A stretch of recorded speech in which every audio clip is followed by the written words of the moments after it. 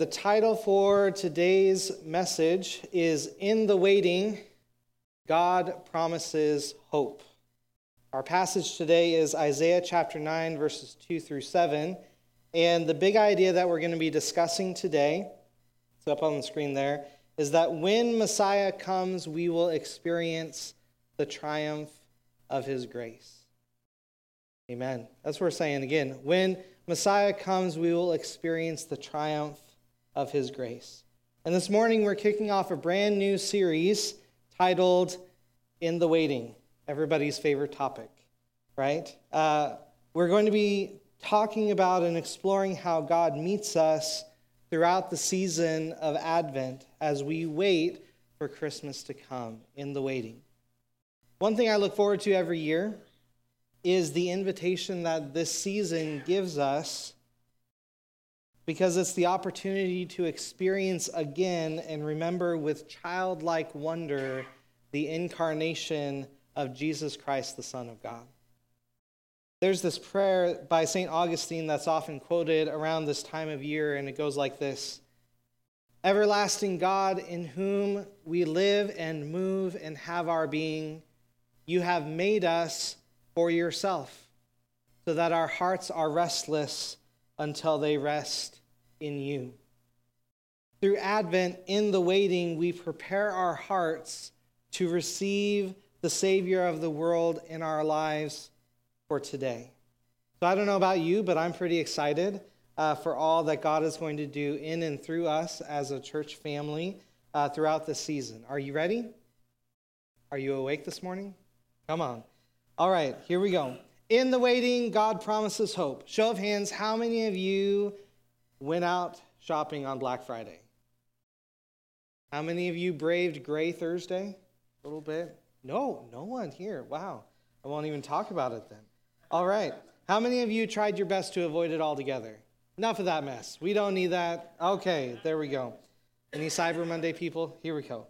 All right. Now, as I see it, the draw of Black Friday starts with all of the ads that lead up to Thanksgiving on all fronts, right? Whether it's the commercials on the radio, TV, or Spotify, or the host of social media feed ads that pop up, or maybe it comes to the tried and true ads of the newspaper on Thanksgiving. I know that my family pulled out the good old newspaper, right? We are inundated by the noise of business trying to get us to buy their stuff because we think that it's going to give us or our loved ones those warm, fuzzy feelings at Christmas time. Now, I am all for gifts, and I'm all for a good bargain, and there have been times where Angie and I have braved the crowds on Black Friday. But every time that we've done so, I'm reminded of the overwhelming sense of hurry and stress and anxiety that day causes. And this is only compounded when you bring your kids along. Am I right? Parents in the room? Come on.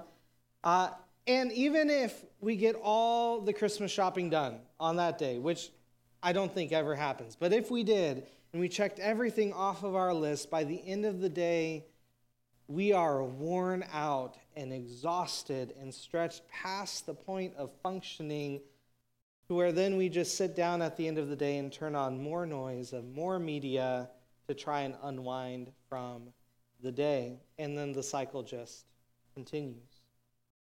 Winston Churchill once said, "You can measure a man's character by the choices he makes under pressure." Now, you might disagree with a statement like that, and that's okay. That's fine. But for just a moment, if what Churchill said was true, even part of the time, might we be able to apply that to an event like Black Friday or ones like it in our lives? That maybe there's something deeper going on when we see the frenzy and the crazy of humanity grabbing at all manner of stuff, trying to have this desperate effort to, quote, have a good Christmas. Maybe we could phrase Churchill's idea in a different way, saying you can measure the state of a person's soul by the choices they make under pressure. The state of our souls, the symptoms that we see all around us, we see restlessness, stress, exhaustion, and worry. Most of the time, when you go up and ask somebody how they're doing or what's going on in life, they say, oh, I'm busy. I used to use that excuse, and now I realize everybody's busy. So I need to change my answer a bit. But we're all overtaxed. So what can be done? What is the remedy for these conditions? I believe that it's the hope that God offers us through Jesus Christ. Amen. Now, there are probably more ways for how Jesus can minister that hope in our lives, more ways than there are people in this room today, and that is good news. Amen. Because that means that Jesus meets us right where we're at, in the waiting, in the restlessness, in the noise. And so our unique application of that remedy for Jesus Christ, with Jesus Christ, it works. It helps. It changes us. And it starts with encountering the Savior of the world. And that's exactly where we're going to start in our passage today, because when Messiah comes, we will experience the triumph of his grace. The book of Isaiah was written by the prophet Isaiah. Shocker. During the reigns of King Uzziah, Jotham, Ahaz, and Hezekiah of Judah. If you were to look at a timeline of when portions of the book take place and were written, chapter 9 takes place in the middle of a national conflict between the kingdom of Judah, who he's writing to, Syria, and the northern kingdom of Israel around 735 BC. And at that time, the nation was led by King Ahaz, who did what was evil in the eyes of the Lord. You can read more about it in 2 Kings chapter 16 if you're interested. But suffice to say, this was not Judah's finest hour. They were steeped in rebellion and idol worship, much like the northern kingdom of Israel had perfected by this point. They were weary from war. They had a wicked king who did not lead them like his fathers David had done. And we begin chapter 9 on the heels of God issuing his judgment against the people's idolatry and covenant breaking. Isaiah is speaking to a restless and weary people who need some hope. They need to hear about the good that God has in store for them. They need a Savior who would come and set everything to right and lead them in the way of God. The state of the kingdom of Judah reminds me a lot of how we might find things in America today. Rebellion, wickedness, idolatry, brokenness, and weariness. Corrupt leadership on all levels of government. I don't care where it is, it's all in there. Weary of war and conflict and in desperate need of the hope that only God can give. So, if you have your Bibles, please turn with me to Isaiah chapter 9, verses 2 through 7. I apologize, I meant to look up the page number in the Bible in the pew in front of you. I've learned that one from Steve. What is it? 1073. So, if you're interested, it's there. Also, electronically, it'll be up on the screen. And if you're able, would you please stand with us as a way of honoring God's word as we read the scripture together? Isaiah chapter 9, beginning in verse 2. The people walking in darkness have seen a great light. On those living in the land of deep darkness, a light has dawned. You have enlarged the nation and increased their joy. They rejoice before you as people rejoice at the harvest, as warriors rejoice when dividing the plunder. For as in the day of Midian's defeat, you have shattered the yoke that burdens them, the bar across their shoulders, the rod of their oppressors. Every warrior's boot used in battle, and every garment rolled in blood will be destined for burning, will be fuel for the fire. For to us a child is born, to us a son is given, and the government will be on his shoulders. And he will be called Wonderful Counselor, Mighty God, Everlasting Father, Prince of Peace. Of the greatness of his government and peace there will be no end. He will reign on David's throne and over his kingdom, establishing and upholding it with justice and righteousness from that time on and forever. The zeal of the Lord Almighty will accomplish this. Amen. Friends, this is the word of the Lord given through the prophet Isaiah. You may have a seat. There are at least three implications of God's promised hope here in Isaiah chapter 9. The first, if you're taking notes, is that God will initiate a pervading change for good. God will initiate a pervading change for good.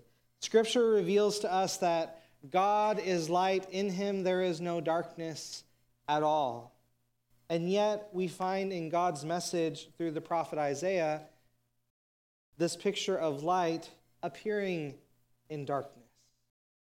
This is the same word picture we see in the first few verses of Genesis when God spoke into the formless darkness of earth, saying, "Let there be light," and there was, and he called it good.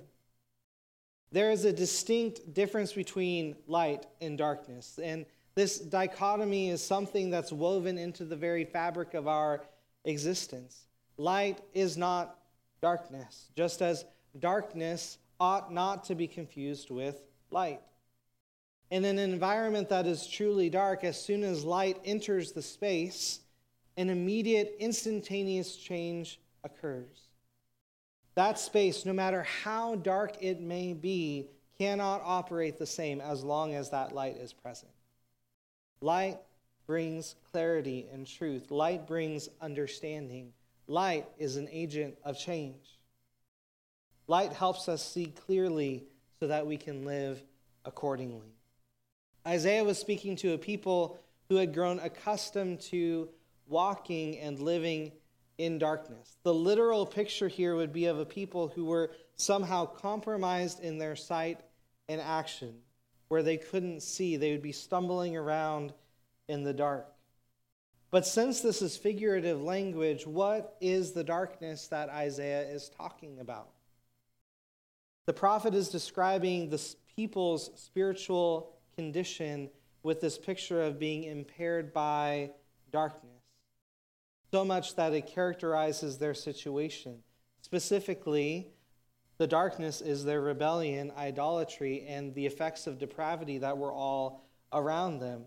These were a people who were not living in a right relationship with God, and they desperately needed something to change. One of Angie's favorite things to do is to watch Hallmark Christmas movies. Anybody relate? Yeah? All right. Can I just level with you guys for just a moment? I am pretty convinced that there are only about 5 or 10 different plot lines that they just keep recycling over and over and over again. Just with there you go. Just with different names, right? Different people, different settings. I might be exaggerating, but I don't think I am. Anyway, when it comes to all of those Hallmark movies, something I've learned is that there is always this one pivotal moment, right? There's this part of every single one, or at least it seems to be this way, and that is the community tree lighting. The story goes along, the plot is rising, things are cautiously going okay within the story, conversations are happening, and it reaches this point where they're in the waiting, doing their thing, and then suddenly the tree lights go on, and somehow, every time, Hallmark is able to capture that breathtaking, heartwarming moment where the characters experience light appearing in their lives, right? Almost like a light bulb came on over their head. It's almost like the characters start to see things clearer and ultimately have a change of heart that reforms their life to be better than it was before, all because of the glow of the Christmas tree, right? And we, the audience, we say, "Aw, that's so sweet. I want a holiday like that. Honey, why don't we have holidays like that," right? That's kind of the attitude we get when we watch those. Because they were a people walking in darkness. Because we are a people who live in darkness. We need someone to bring us light and cause the spiritual darkness to be illuminated and for our environment to be revealed and reformed into the goodness that God always intended for us from the beginning. This is the hope that the promised Savior, the Messiah, was going to bring God's people and the world. When God shines his light, its influence spreads and brings far-reaching change for our good. So why is God telling us about this light that shines in the darkness? Because he's gracious towards us, even when we don't deserve it. Even when we're walking in all manner of rebellion and brokenness. Even when we make our home in the darkness and we just resign ourselves to the restlessness and turn on the noise of the media. God wanted to shine his light in the darkness back then, and he still wants to today. Because just as his light would triumph over darkness, his grace triumphs over our sin. Amen? He didn't have to do it, but it was his passion and his will to do so. And when Messiah comes, we will experience the triumph of his grace, and through him, God will initiate a pervading change for good. The next implication of God's promised hope is that God will restore our flourishing. God will restore our flourishing. As the prophecy unfolds, Isaiah describes the impact that Messiah's presence will have on God's people, saying, "You have enlarged the nation and increased their joy." In the Hebrew, the word for enlarged literally means to multiply or increase in number, so that what once was few has now increased and multiplied to many or much. Such an action would look like a physical, tangible increase that we could see beyond all doubt that it was greater than it was before. If we were to see these kinds of results in most areas of life, we would naturally associate that increase with blessing, which is typically the reason why people go around and brave the crowds on Black Friday, so that they can get a large amount of stuff that their loved ones think they want, so that on Christmas morning, when it comes time to open the presents, they would see an enlarged pile of presents for the whole family to open, giving us the feeling of blessing. Now, whether that's a good or bad way of looking at it, we naturally associate more with being better, and therefore that equals being blessed, right? Just like for me, having one guitar is good. Two is even better. But when I see the collections that some of my favorite guitarists have, I think, wow, they are living the good life. Don't judge me. You have your things, right? But I digress. Now, compare this idea of multiplication with the word for increase that is also found in verse 3. The Old King James renders this word as magnify, and I like that word. And it means to make great, to exhibit fullness in strength, to grow, right? It's a sign of health. When we use a magnifying glass, typically, we are trying to make an object appear larger. When we go to a concert or some event that you enjoy, and we're blown away by the performances and the theatrics of it all, we might say, wow, that was so magnificent. Excuse me. When we measure the size and power of an earthquake on the Richter scale, we measure the magnitude of that event. It's a word that describes the greatness of a thing. In the prophecy that Isaiah records here, he's referring to a magnified joy. And you might be thinking to yourself, Tim, that's really great. So what? Why go into all this detail of two little words that describe big things? I'm glad you asked. Thank you. What I find so compelling about these words is this, that the same word that's used for the multiplication of the nation of Judah, numerical increase that Isaiah is talking about, that exact same word is used in Genesis chapter 1 when God gives the mandate to humanity to be fruitful and multiply. Not only that, but the same word that's used for increase of joy is also used when God is talking to Abraham, in Genesis chapter 12, where God calls Abraham and says that he will make Abraham's name great, that is magnified, and that Abraham would be a blessing.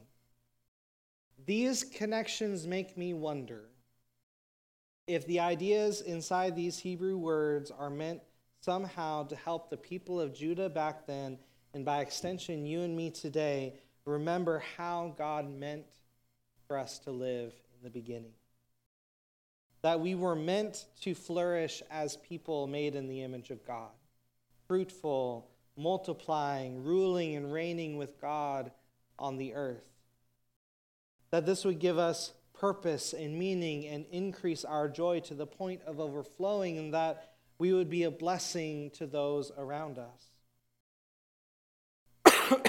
Not only that, but as Isaiah continues with the description of Messiah's impact, that the people would experience freedom from bondage, oppression, and war.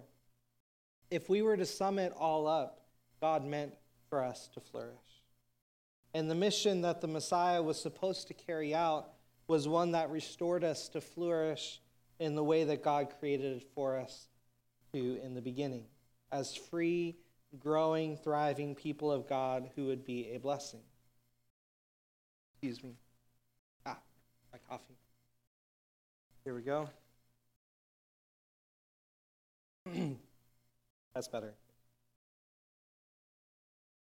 When I think about the scene of how joyful the celebration would be when the Messiah would restore his people to flourish, what comes to my mind is the photos that we have in our culture of the homecoming parade in New York City when the troops came back from World War II. Having defeated the enemy, walking along the streets victorious, all the hope and promise in the world, and a free world at peace. But unlike the history that's unfolded since that parade, the hope that God promises the people of Judah was to be an everlasting victory. And this was going to be a victory that would ultimately be fulfilled in Jesus' saving work on the cross and his resurrection from the dead. Because when Messiah comes, we will experience the triumph of his grace. And since he has already come in the God-man Jesus Christ, the result is that God will restore our flourishing, setting all things to right. The third implication of God's promised hope is this: God will build his everlasting kingdom.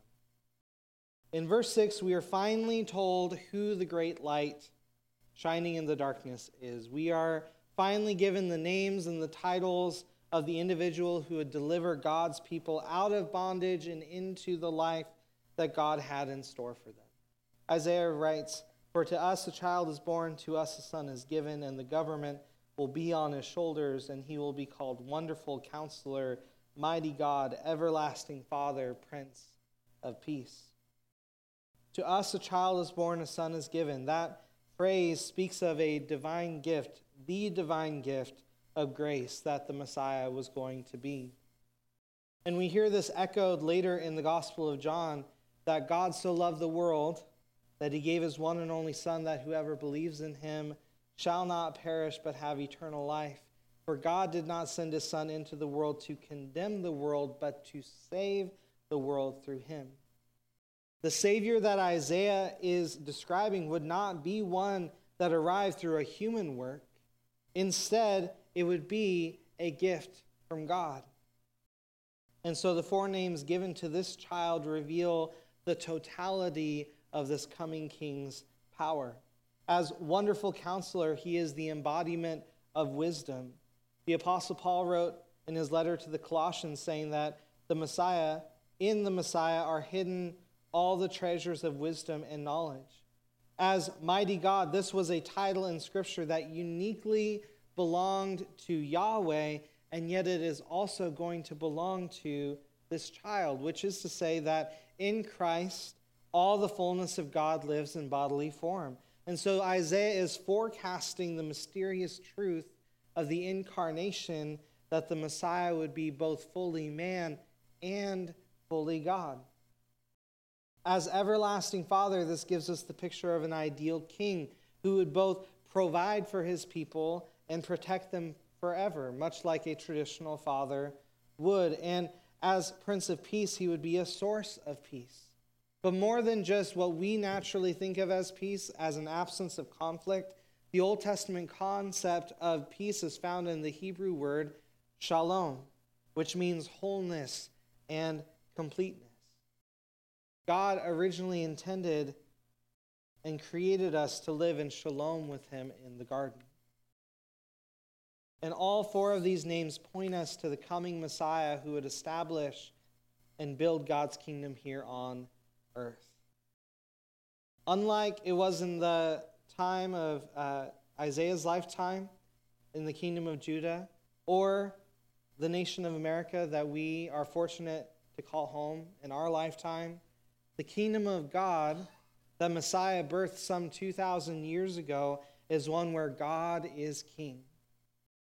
And God's will is perfectly done on earth as it is in heaven. That means that God's way, his perfect justice and righteousness, are established and upheld. As people who embrace this promised hope, this Messiah, we come underneath the rule and reign of this king, and by his grace and by the Holy Spirit, we allow him to establish his kingdom in our hearts. Which leads us to the truth that when Messiah comes, we will experience the triumph of his grace. Through Advent, we remember the time when Jesus Christ was born and became the fulfillment of all those messianic prophecies in the Old Testament. You see, God will build his everlasting kingdom, and it will completely set all things back to the way that they were supposed to be in the beginning, with God as our king and we as his people experiencing and sharing the blessing of his grace with the world. As it does every year, we are invited through Advent to encounter him and receive him once again in the waiting, because God has made us for himself so that our hearts are restless until they rest in him. Let's pray.